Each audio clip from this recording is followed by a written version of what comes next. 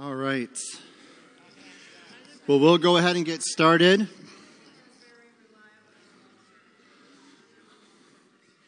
All right. Yeah, that's fine. John usually gets them, but that's fine. Yep. All right. So we do want to open up with a couple announcements and just let you guys know some of the things that are upcoming. Obviously, we've been talking through Operation Christmas Child. So if you grabbed a shoebox, I already saw a bunch come back tonight. So those are due on Sunday. So if you did not bring it in tonight, please try to remember to have that on Sunday. If something comes up, let us know. We'll be here this coming week, obviously, doing the Olympians. We'll be doing their shoeboxes next Wednesday. So we're going to wait till Thursday to take them to the distribution center. So we will have a couple extra days, but sooner than later is better, all right? So if you can bring that in, that'd be great. So thank you to those who have taken shoeboxes and brought them back in. Really excited to see how the Lord moves in that ministry. I also want to let you know the Word of Life store, we're still collecting for that. And so that's school year round now, so that's going on all school year. So you can give various times through the year. You can also donate financially online, or you can give brand new items, toys that kids pre through 6th grade would like. And you can turn those into the Welcome Center. There's a box back there you can turn that into as well. All right, so I want to encourage you with that. So Word of Life store is really just an opportunity for the kids. They earn Bible bucks by verse memorization through bringing their Bibles, by wearing their shirts and doing Christian services and all those things. They can earn Bible bucks, and then the Bible bucks go towards store. And so every night they'll have time to go shop the store. So that's up and running. So thank you for the donations so far, and we always are looking for more and more of that. All right? Yes, Lynn. Does it matter expense-wise? I mean, I've got some inexpensive stuff. Sure. Too much stuff for my house. Yeah. No, it doesn't have to be anything like expensive or high end. It can be like smaller toy items. It can be more inexpensive toy items. Sometimes what they'll do is if it's something really small, like bouncy balls or something like that, they'll just put them in a bin and say 2 for 50 cents or something like that, or 2 for $1 or something like that. So they'll figure out based on what it is, how much they'll charge the kids for it. So no, big items, little items, and everything in between is all good. At the Welcome Center, or in the bulletin rather, and I believe in the bulletin board, there is a kind of a flyer that kind of breaks down the different items that could be brought in. And so definitely consult that as well, or talk to Sandra, Phil, or Jill Garton. Any of the Word of Life leaders can help you with that as well. All right.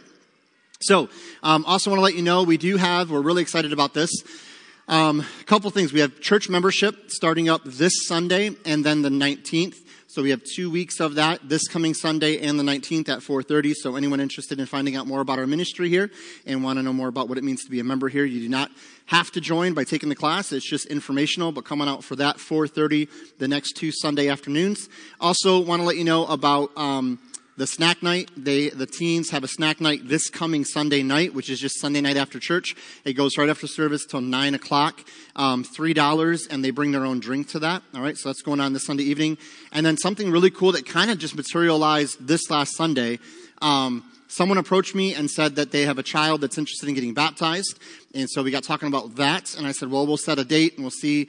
As soon as we can do it, that'd be great. So that was during greet time. Service ends. By the door greeting, someone approaches me and says, hey, I'd like to get baptized if we can do that sometime soon. And I was like, absolutely, we can do that. That would be great. And then that evening, I made a little bit of a comment about an upcoming baptism Sunday.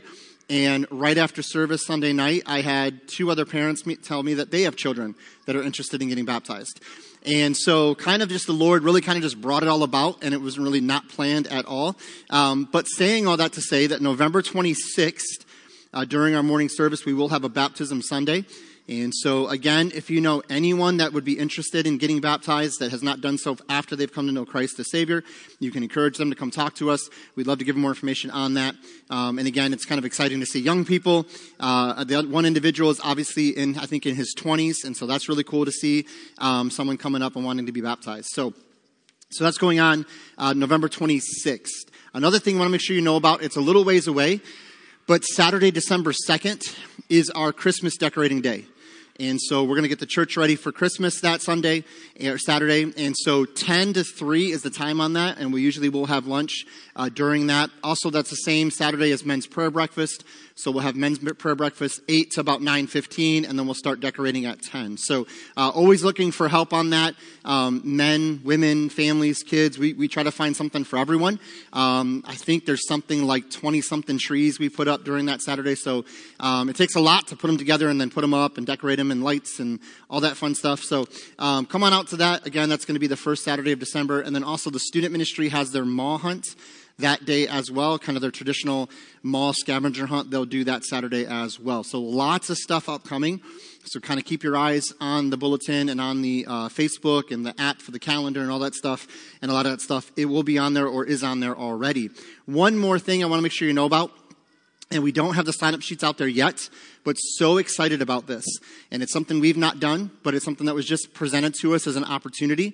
And so the Refuge in Lapeer is often looking for churches to house those that are homeless through the cold months.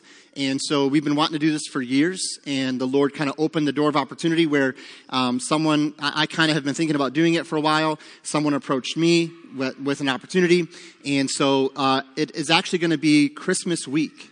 So December 24th, that's a Sunday, through that week. We have the opportunity to house every night of that week the homeless in Lapeer County, and they're going to stay right here. We're going to provide dinner for them and breakfast. And so this Sunday, there will be a sign-up sheet and various opportunities are available. We're not expecting anyone to do everything because that's just not realistic. But there's a need for, we have time slots where people are going to be, one man and one woman will be kind of like here supervising, just keeping an eye on things throughout the night. And that's broken up into shifts. There's driver opportunities where we need people to drive over to Lapeer, pick the group up, bring them here, and then take them back in the morning. There's opportunities for helping with food, helping with donations of things like that. And so this Sunday, we'll have more information for you at the Welcome Center. But just be thinking about that, praying about that. What an opportunity that we have as a church to really impact the community for Christ. And so this is the week. We did not request the week. This was the week that was presented to us as a need. They said, this is the week we need someone to cover. Would you be willing to do that? And I said, I'll put it out to our church.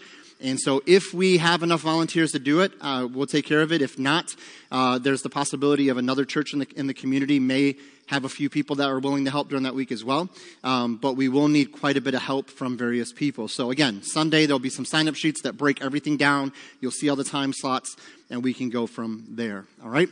So I know that's a lot to just kind of throw out there, but I'll give you more information as we go. Again, hopefully we'll get that stuff filled in here pretty soon. All right? So lots of things going on, exciting stuff. We're so pumped about it. I pray that you are too. It's been a great week already. We pray it's going to be a great night tonight. So let's open in prayer, and then we'll jump into the Word. Father, we thank you for this evening. Lord, we thank you for a time that we can just spend together and to worship you, Lord, and to lift you up, to get into your Word, and to just hear what you have for us. Lord, we pray that you would just open our hearts and minds to the truth that you have for us.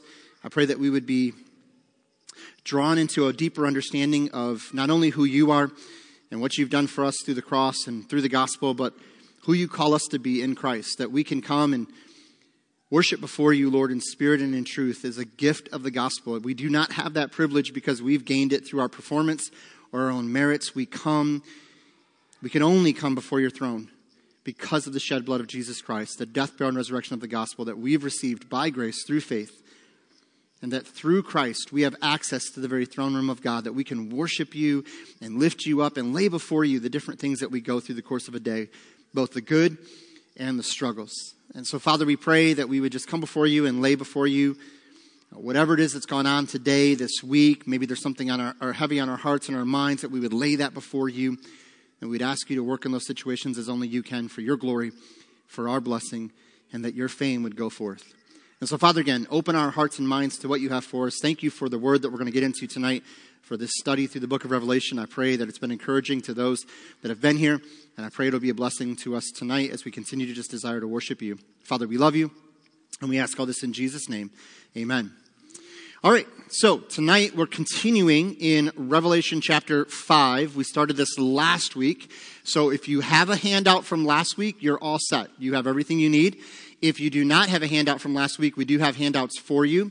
And then also we do have pens and clipboards if you need something to write on or write with. So if I could get a couple volunteers, maybe 2 volunteers that would like to help hand some things out. 2 volunteers going once. Michael, Aaron, awesome, thank you. So we got handout or the clipboards. I'll take care of the handouts, I guess, the pens. So who needs a clipboard? Aaron's got taken care of. Michael's got pens. And then who needs a handout? Who was not here last week? Okay. That's fine. Let me see if I've got enough. Let me see here. You guys can share. Who else needs a handout? Okay. I might have to just go buzz some more copies. Oh, let me get some more copies made real quick and I'll get with you guys. Kelsey? Can you buzz some copies? Do you have keys? I don't. Do you have keys in pocket? That's right here. Well, I don't know whose it was. It was in the parking lot. If somebody. Well, there's somebody. Okay, so who still needs one? Just to get a count. 1, 2, 3, 4, 5. Make like 7. Thank you. All right. Oh. Anyone else need a pen or a clipboard? Good.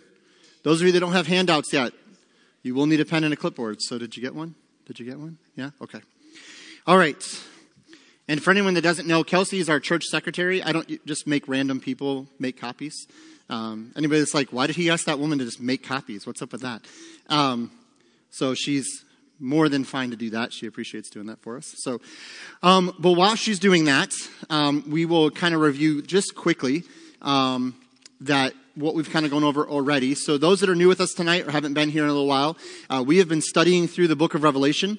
And this was something that was suggested by somebody in the group and said, hey, can we make a study through that? So we've gone through quite a bit of content and really just 4.5 chapters. So we've studied about the 7 churches. We looked at some different things along with that. We've looked at a couple films that kind of take us on location with the 7 churches. And so I pray that was eye-opening to you that if you were here.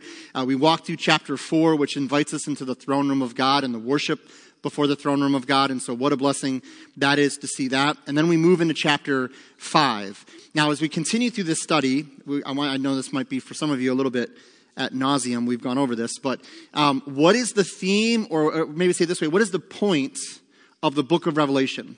What is the desired result of those reading this book? What did the Apostle John, and obviously what does the Lord desire the believers reading this book will walk away with? Like, what's the intent behind the book of Revelation? If you've been with us, we've unpacked this a few times. Yeah. So number 1, it's an encouragement, okay? And it has to be an encouragement because it's written to the church during a time of great persecution. And so this is meant to encourage them under great persecution. It's meant to remind them that God has a plan, that God is working his plan. There's a purpose in all of this. What's the other kind of theme or points or desired outcome in the book of Revelation? Knowing that Jesus is returning, absolutely. And the way we summarize that was a little bit different, but basically it involves that. What did we say is true about the book of Revelation compared to the other books of the Bible? Yeah, it's the most Christ-exalting book in the Bible. It's one of the most Christ-centered, Christ-exalting, Christ-worshipful books in the Bible, which is an amazing thing to think about, considering most Christians, because they're intimidated by it, they're kind of scared of it, there's a lot of weird language in it. So a lot of Christians avoid the book of Revelation. Some Christians even been told, don't read that, don't study that, right? Thank you, Kelsey. Who else needed one back here? A couple, okay. So as we talk about that, it's the most Christ-exalting, the Christ-centered book. What else did we say was one of the themes, one of the main ideas behind the book of Revelation? It's an encouragement. It's the most Christ-exalting. And what else is it meant to do for us? Or how else would we describe it? It's very practical, right? That's the other idea. So it's a practical encouragement. It's not just about end times. Now, it is going to deal with that, but it talks more about how we live in the now, right? And so as we study through all of this, I don't want you to walk away thinking about just the end time stuff. I want you to walk away thinking about how right now, the things we're studying, the things that we're reading have an effect on our lives. That right now, reading about Revelation chapter 4 and the throne room of God and the worship of God and all the splendor of God, that should affect us today, right? Like if it doesn't affect you on a daily basis as a follower of Christ, what you read in Revelation chapter 4, then I would encourage you to read it again. Because if you feel a struggle or a weight or a trial is a little overwhelming, if you look at the news or the media and you feel overwhelmed and you feel discouraged and you feel frustrated and you start to wonder, is there even a point to any of this?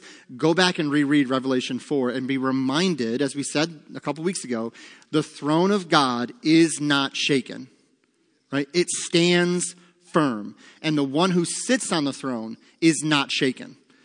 We get shook all the time. Right? Things happen, tragedies take place, natural disasters happen. You read about things that are going on. You hear things on the news, okay, which plug right here. If you watch a lot of news, that's not going to help, okay?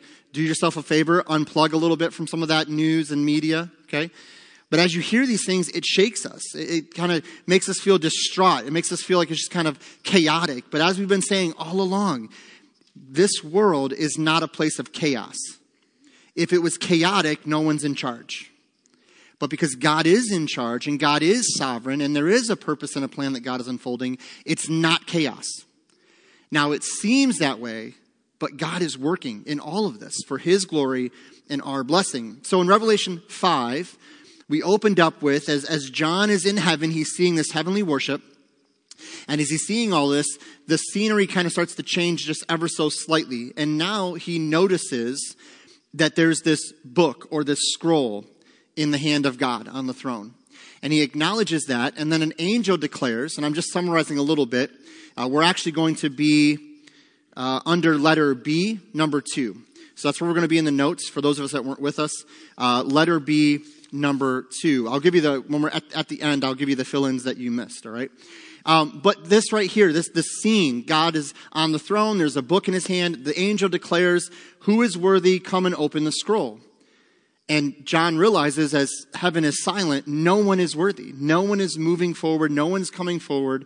And so whatever this scroll contains is not going to be revealed. And Revelation 5 says that John begins to weep over this. And we talked about this last week. This is not like a small, like sniffling kind of crying. This is like a weeping, like a wailing. This would actually be similar to what Jesus demonstrated in John 11:35 when it says Jesus wept, shortest verse in the Bible, but yet one of the most powerful verses in the scripture. Because Jesus didn't just kind of, weep a little. He was like uncontrollably weeping. He was sobbing for the loss of Lazarus, the pain that his sisters were going through. Obviously, some suggest the lack of faith that was being demonstrated by those in the crowd. There's all kinds of reasons that Jesus was weeping. And here we see John begins to weep this way as well. And we talked about it last week. Why? It could be because no one is worthy to open the scroll, which it says. And now that means sin is going to go unchecked, that God's holiness is going to continue to be mocked. And this breaks John's heart. And then from this scene, we understand that there's only one who is worthy. And it's in this moment that the Lamb of God appears. So letter B in your notes, the Lamb of God appears. John sees the Lamb of God who is Jesus Christ in the midst of the throne. Now you can jot it down, John 1:29. Jesus is called by John the Baptist, the Lamb of God that takes away the sins of the world. And so John sees this image of a lamb who was slain. And some have suggested, and many believe, that means that Jesus still bears the marks and the scars of the cross. Now, what else is Jesus referred to in Revelation 5 in our reading from last week? Not just the lamb, but who else or what else? Okay, the root of David. And then what's that other one? The Lion of Judah. So what do you think of when you think of a lamb? What's the first thing that comes to mind? What kind of words would you describe or that come to mind when you think of a lamb? Okay, cute and fluffy. Passive. Kind of docile, right? What do you think of when you think of a lion? What words come to mind? What's that? The opposite, okay? Fear, right? Ferocious, fierce, strong, okay? So those two images are intended by God through John to give us that imagery of the two comings of Christ. That when Jesus came, the first time he came as the lamb, the one that would be sacrificed for the sins of the world. And I love what, I think it was Dave last week was bringing this up, that Jesus was meek, but not timid.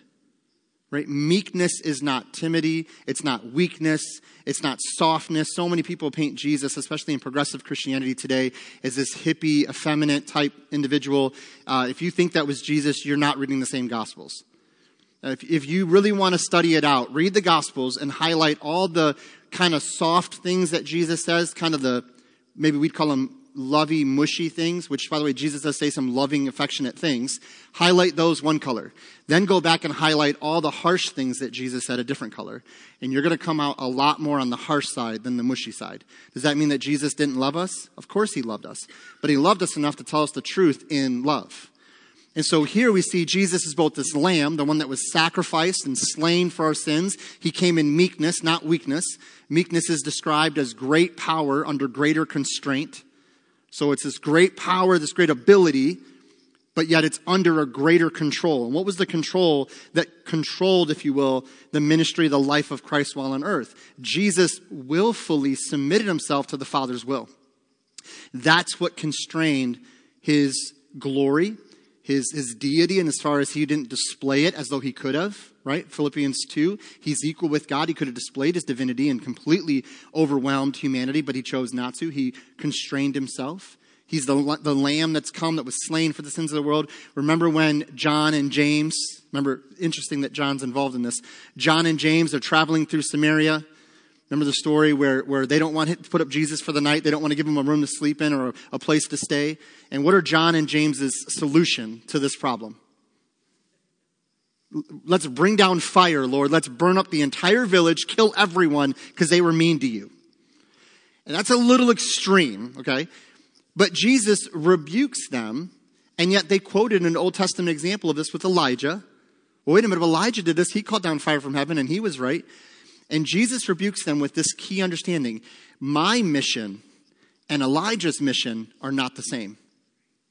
I came to seek and to save that which is lost. I came not to condemn the world, but that through me the world might be saved.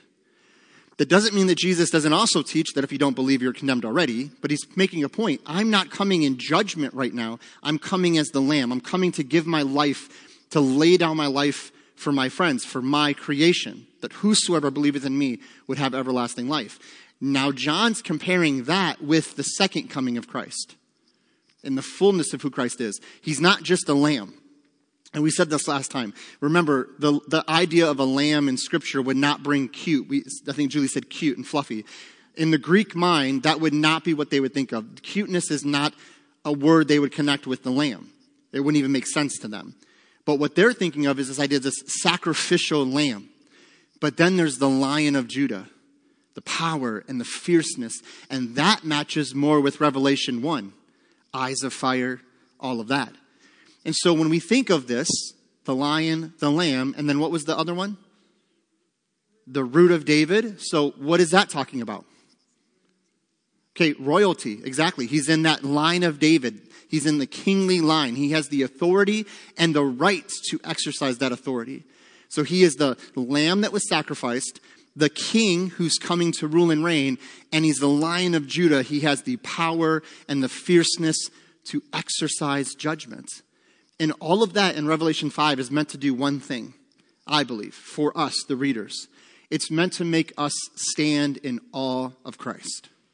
To realize that's who Jesus is. He is think of it this way, he's the faithful witness. He's the second and faithful Adam, right? The first Adam fell in temptation. Jesus stood in temptation, right? He's the better Moses. Moses went up the mountain, received the word of God. Jesus, after his baptism and his time in the wilderness, he went to the Sermon on the Mount and he begins to preach this message of God's word. And he takes the law of God and gives the spirit of the law. All throughout the ministry of Christ, he exercises how he is the better everything. He's the better prophet, the better priest, the better king, the better everything. And so now we sit in awe of his glory. Philippians says this, one day every knee will bow. And this is the imagery that we will see. And so here we understand this language is meant to draw us an awe, a feeling of awesome power before God. So number 2 in your notes, we see here that Christ is worthy. I think we left off on that. So Christ is worthy. There's no one worthy but Christ to open this scroll. Now in verse 5, Revelation 5:5. And again, if you're new with us, the gym's right there.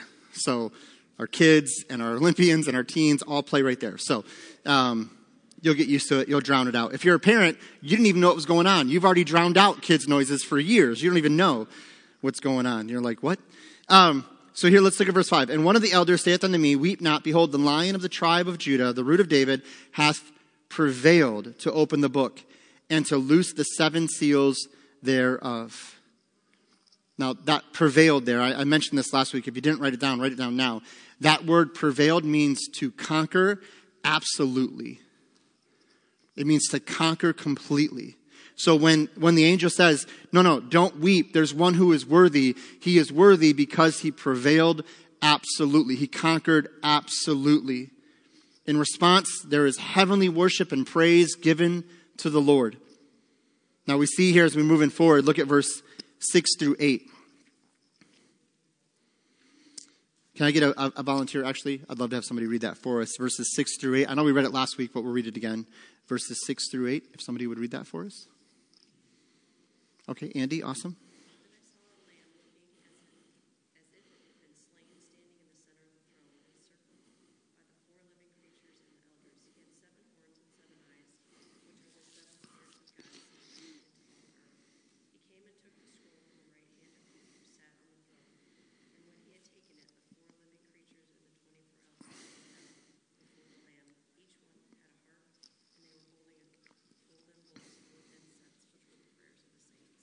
Thank you, ma'am. So this heavenly worship breaks out. This is kind of like, I always try to think, like, what if you were John? Like, and you're watching this, like, you would just be overwhelmed. Like, first you were weeping because no one's worthy to open this scroll. And remember, the scroll's vital because in Revelation 1, Jesus, or the Lord tells John, I'm going to show you some things that have to happen hereafter. And so he's expecting to be receiving this revelation. He weeps because now the revelation's not coming because no one's worthy to undo the scroll. Now, Jesus appears, the Lamb of God.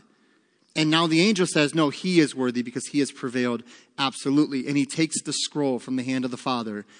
And as he begins to break these seals, heaven just erupts with praise. There's just this time of worship and praise. There is music, and there's an offering of incense that is described as the prayers of the saints. Now, if you weren't with us last week, let me just back up a little bit. It talks about 7 horns and 7 spirits with the eyes. Again, Revelation, that's figurative language. It's not literal. Okay, he doesn't literally have 7 horns on his head. Okay, horns represent what? We said this last week. What do horns represent in Scripture, specifically in prophecy-type Scripture? What? I heard like 3 people speak at once. So just ready, 1, 2, 3, go. Okay, power, strength. 7 horns represents perfect authority, right? 7 always refers to that perfect idea, and then horns represent authority, power, strength. The 7 spirits connect us back to Revelation 1, referring to the Spirit of God, and some would say the 7 ministries of the Spirit. But again, really that just means what? 7 spirits, perfect spirit. And it says he has eyes to see that go throughout the whole world. What is the Holy Spirit doing right now according to the Gospel of John? Jesus said, I'm going to send the Comforter, and he's going to do this. One of his ministries is to convict the world of sin and righteousness.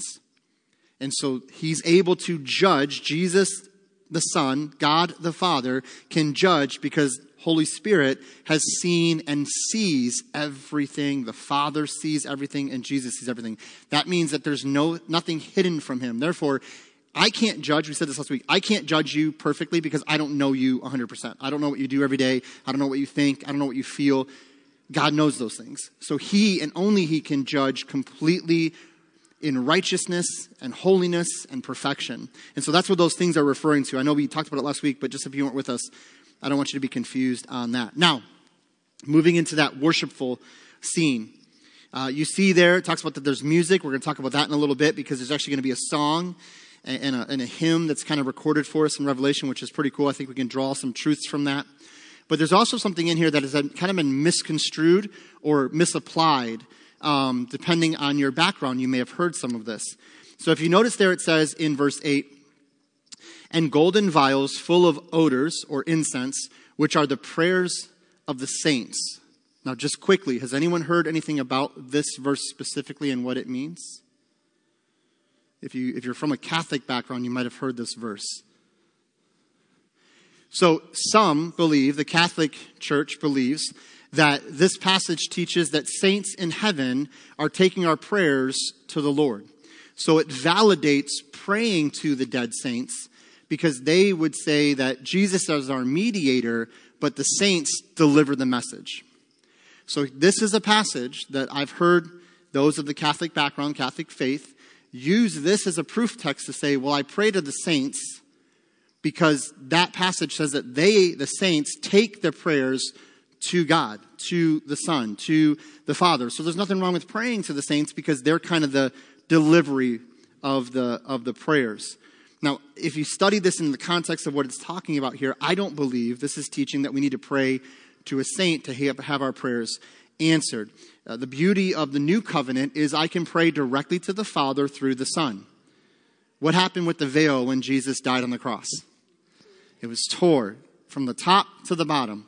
It's symbolizing the division between us and God. God's presence, the throne room of God, has been removed. Not because you earned it, not because you performed, and not because you perform now in Christ. It is removed because Jesus Christ fulfilled the law, and his sinless life is imputed or credited to you at the moment of salvation. So now when you come to the Father in prayer, you come in the presence of God through the blood and sacrifice of Christ. And so that's why you have access to the Father. God does not give you access because he likes you. God does not give you access because you're a good person.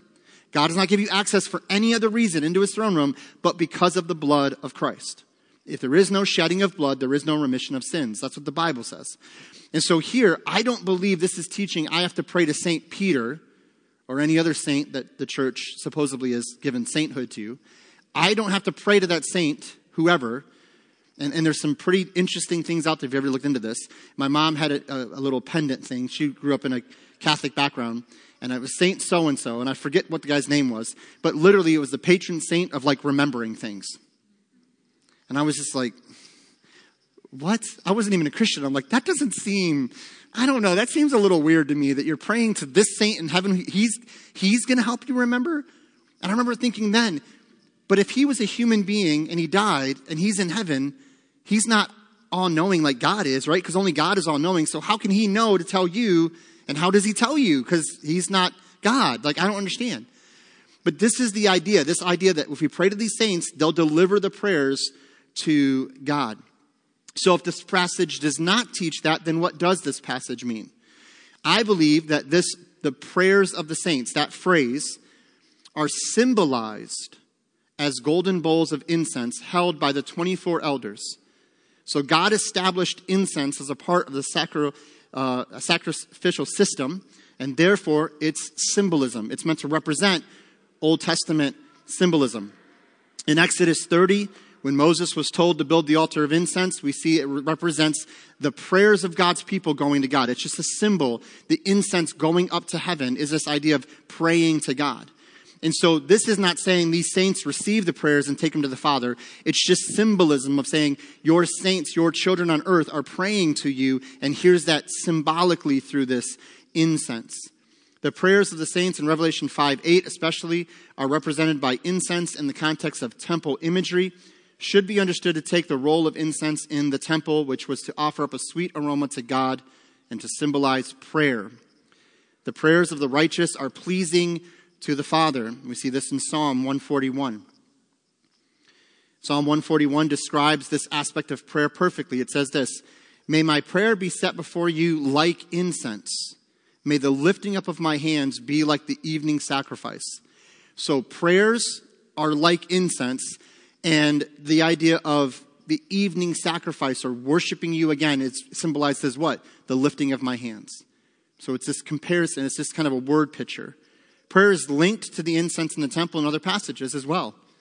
What was Zechariah doing when Gabriel appeared to him to tell him that he was going to have a son? Remember what Gabriel was doing? He was given the incense, right? He was putting the incense on there. Remember we talked about this in Exodus. If you do that wrong, you lose your life. Remember, you can't mix that incense in certain ways that you feel you want to. It has to be a very specific way to mix that incense. It has to do specifically with Exodus. And this is why individuals lost their life, right? Giving a strange fire is giving a wrong incense. And so here, when Zechariah is giving this incense, in that moment, Gabriel appears and says, you're going to have a son. Many people believe that he was praying for a son. So in a sense, God was answering the prayer at the time of the incense. And again, just a connection to that idea. This happened when the whole multitude of the people were praying outside at the hour of incense. So not only was Zechariah most likely praying, but the people were praying. So again, I don't believe this is teaching that we pray to a saint and they deliver the message to the Father. We go right to Jesus Christ. There is only one mediator between God and man, and that's the God-man, Christ Jesus. I don't have to go to a priest. You don't have to come to me. You don't have to ask me to pray for you in something. Now, we do pray for each other, but we don't do that because if I don't pray for you, God doesn't hear you. No, we do that to lift each other up, to intercede for one another, to love one another. But there's no biblical record or evidence of saints, human beings who have gone on to heaven, number one, hearing our prayers, and number two, being able to respond to our prayers. Only God can respond. Only the Father, Christ, and the Holy Spirit can respond to our prayers because only they are all-powerful, all-knowing, and always present at all times. And so again, I don't know if you've heard various teachings on this, but biblically speaking, there's no record of any saint, a human being, receiving a prayer from another human being on planet Earth and interacting or doing anything for that. That's one of the gifts that we have as the church today that we won't experience in heaven. Because, by the way, I don't need to pray in heaven to the Father. I can just go to the Father, right? So again, just a little bit of background on that, and hopefully that encourages you. If you have any questions on that, definitely ask me after. I'd love to talk to you more about that. All right, next thing we see here is this worship song to the Lamb. So letter C in your notes, the worship song to the Lamb. So a little bit of a longer passage, but I'd love to get somebody to help us to read that together, verses 9 through 14. So verses 9 through 14, if I have somebody like to read that for us. Anyone? Julie? Awesome, thank you. And they sang a new song, saying, "Worthy are you to take the scroll and to open its seals. For you were slain, and by your blood you ransomed people for God, from every tribe and language and people and nation. And you have made a kingdom of priests to our God, and they shall reign on the earth." Then I looked, and I heard around the throne, and the living creatures and the elders and the voice of the angels, numbering myriads and myriads and thousands, saying in a loud voice, "Worthy is the Lamb who was slain, to receive power and wealth and wisdom and might and honor and glory and blessing." And I heard every creature in the heaven and on earth and under the earth and in the seas and all that is in them, saying, "To him who sits on the throne and to the Lamb be blessing and honor and glory and might forever and ever." And the four living creatures said, "Amen." And the elders fell down and worshipped. All right, thank you, ma'am. So here, I want to kind of take a step back, look at this kind of text, and see what we can glean from this, not only of the heavenly worship, but of our worship today of Christ. And so the first thing we have to notice, we read of the song that they sang to Christ, and the content gives us great insight into how we can lift our voices in praise to the Lord. Now, we need to remember, what do the 24 elders represent? A lot of representations and things like that in Revelation. We gave you this in the first week.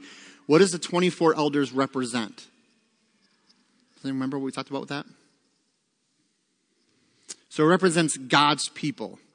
God's people. So any variation of that also. The 144 represents, again, God's people. Okay, those that are God's people, those in Christ. And so here again, this number represents the people of God, the people of Christ, worshiping him. That's the idea, okay? The Christians, those that are in Christ, are worshiping the Lamb. And again, while not exhaustive or dogmatic, which means this is not the only content we can look at for worship, it does give us some things that were sung to the Lord that I believe can help us in our hearts worshiping the Son. So this is the idea. I just want to lay out a few things here and maybe I hope it be an encouragement to you as we worship. So the first thing we see here is humility. So I think you have a little section there, maybe under letter C, under number 1 or 2, there's some note section there. You could jot these things down, unless you have those in your notes exactly. I don't think you do, though. So humility. So only Christ is worthy, and our worship reflects that truth. So our worship as Christians and our worship as a church should never put us in the center. Right? Because if he's worthy, then we're worshiping him. And the minute we put ourselves in the center and it's all about us, our worship is off track. Okay? And I think this happens in a lot of ways. It could happen as simple as the worship song that the church is leading us in is not my favorite. I don't like the style. I don't like the arrangement. And this song's kind of, I don't like this. Oh, this song again. And my heart's wrong. My attitude's wrong. Is Christ in the center of that worship? Absolutely. I'm in the center of it. It's about what pleases me. Right? No, play the songs I like. That's what I want. And so again, that's a simple example. But also, if the content of the song, the words of the song, put us in the center, it's all about us, our feelings, our wants, our desires, we've lost it. Because it has to put Christ in the center. Which leads to the next point. Heavenly worship and our worship has a gospel message. There's a gospel message in the worship. Where's the gospel message in this song? In Revelation 5. If you look at 9 through 14 again, what's an example of the gospel message in that passage?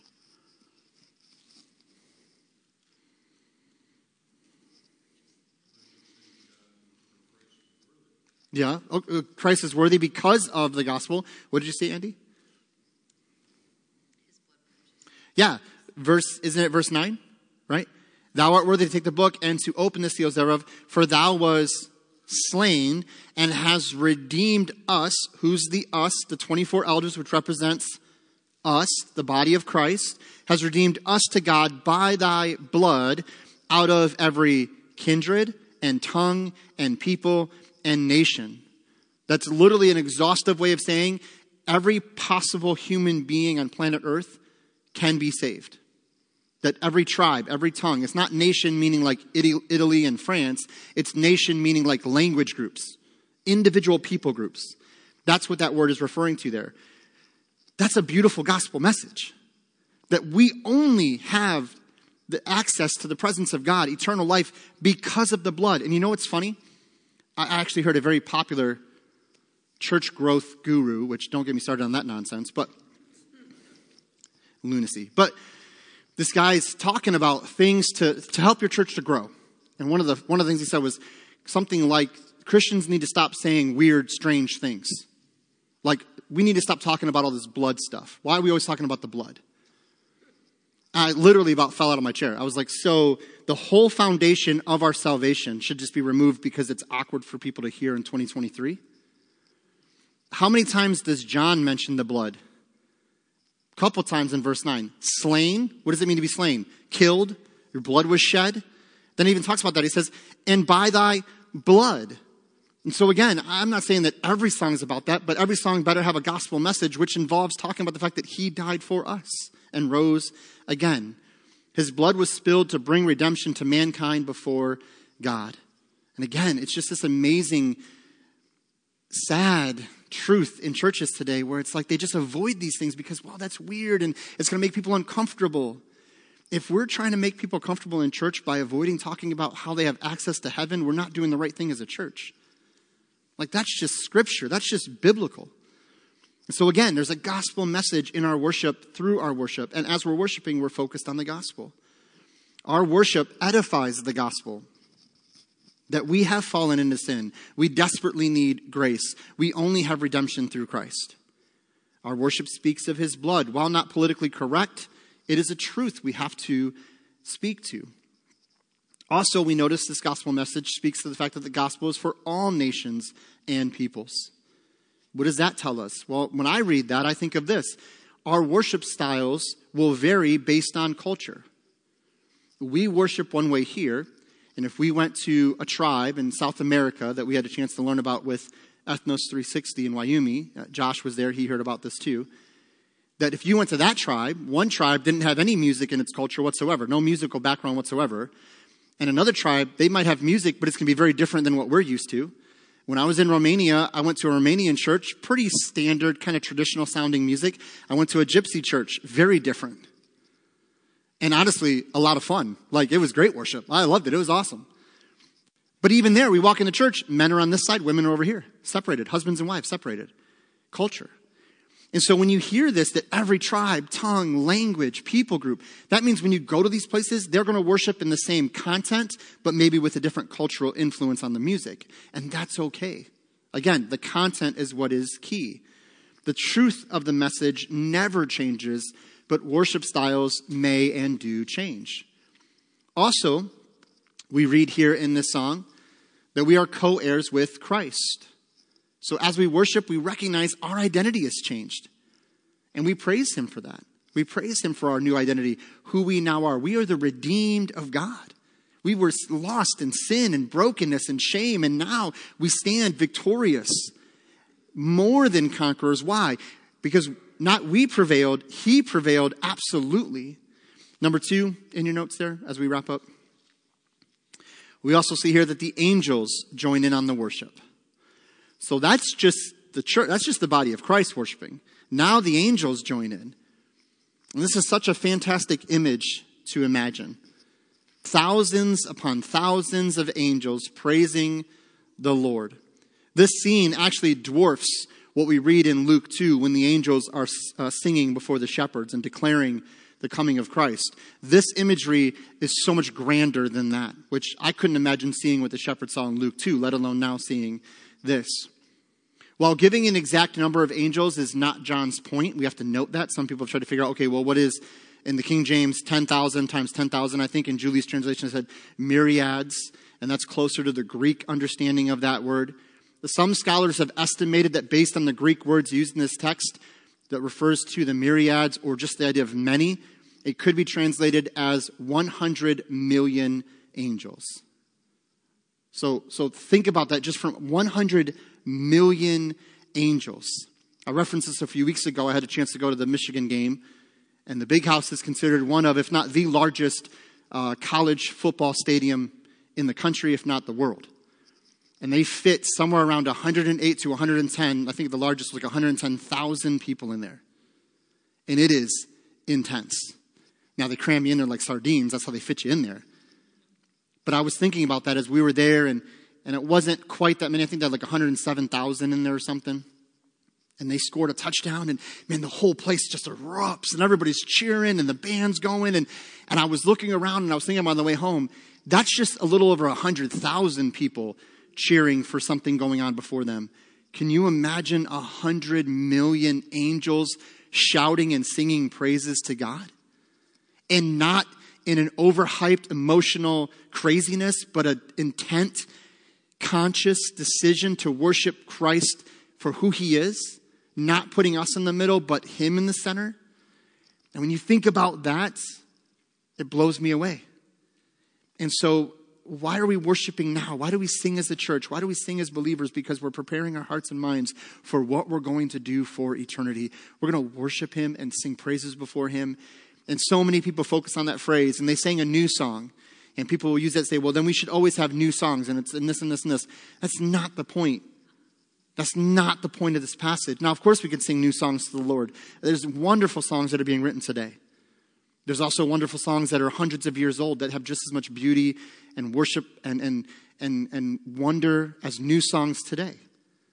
But the point isn't that. The point is it's a new song because they're breaking out in praise because the one who is worthy has come to undo the scroll. And in this new moment of this beautiful picture of heavenly worship, they break the seals and they're just excited and praising God. Let's also note that it is the church, the believers, that begin the time of worship, and the angels join in. The angels didn't start this worship. The church did. And again, I love that the angels are almost in awe of us worshiping Christ because they don't understand redemption. We are the redeemed. The angels are not redeemed. We are the redeemed. And so we sing of his grace and we sing of his mercy in a way the angels never could. So when we gather as a church, and this Sunday we'll do it again, and when we'll gather if the Lord tarries is coming, and we'll sing praises to him. When we do that, the angels are looking in on that in wonder because they don't understand. Because they've never been redeemed. So think about that. You're singing what only you can sing. No one else can sing the song that God has given you. And you might say, well, my testimony is not great. I didn't come out of this. I didn't come out of that. I grew up in church. I've been saved since I can remember. And I don't have this, crazy testimony of drugs and alcohol.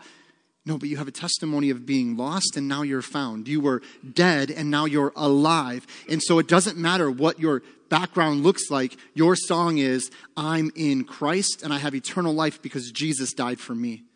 And he gave me his grace. And by faith, I will be with him forever. We see again in this chapter the magnitude of praise given to the Son. Again, Revelation is considered the most Christ-exalting book in the Bible. The sacrifice of the Lamb is praised through all eternity. This is exactly what the Father said would happen as Paul reveals it in Philippians 2, 5 through 11. So I encourage you to jot that down. Philippians 2, 5 through 11. I'm sure you've read it. Some of you probably have memorized it. Jot that down. Read that again tonight before you fall asleep and let it be an encouragement to you that this is what the Father said through Paul would happen, and it's going to happen. And we can either fall before him on our knees as our Lord and Savior, or we can fall before him on our knees as judge. And he gives us that choice to make. We're going to do this. We're going to go ahead and dismiss for prayer. So again, thank you for being here tonight. I pray this has been an encouragement to you. So what we do on Wednesday nights is we actually break up into two groups. So if you would like to join us for this time of prayer, you're welcome to. You do not have to, but if you'd like to, you can. So the guys, we go down to the library, which is at this end of the building, down by the Word Life Room. After talking to Kelsey today, we're going to try something a little bit different. Apparently it's been pretty loud in here for the ladies. And so, and on cue. So what we're going to do is the prayer room that the men were using, that we were in before, we've gone to the library because sometimes the small groups aren't done yet, but apparently they're done. And so the ladies will be in that room. So all the ladies that want to partake in the prayer time, you'll go to the prayer room. Guys will still go to the library, all right? And I do have prayer guides up here, so I'll put some on a table in the prayer room, and then we'll take some to the library, all right? So let's pray. And then again, if you're not looking to join us for that, that's totally fine. You're welcome to hang out in the lobby out here, and they usually finish up about 8:15. All right? So let's pray and head to prayer. Father, we thank you for this evening. Lord, we thank you for your amazing grace, your overwhelming mercy. Father, we don't deserve it. We can never earn it, but you give it to us freely. And anyone who calls upon the name of the Lord will be saved. And those of us that are saved, we worship you for who you are, not who we want you to be. You told us and you made it clear that it's all about you. It's all about your grace, your provision through the gospel. And so I pray that our worship, both in song and in lifestyle, will reflect that type of praise. Help us to worship you in spirit and in truth this week, or the rest of this week into the weekend as we go about our days. And again, thank you for this evening. Pray that you'll be glorified in all that has been and will be said in the rest of tonight. We thank you for all this in Jesus' name. Amen.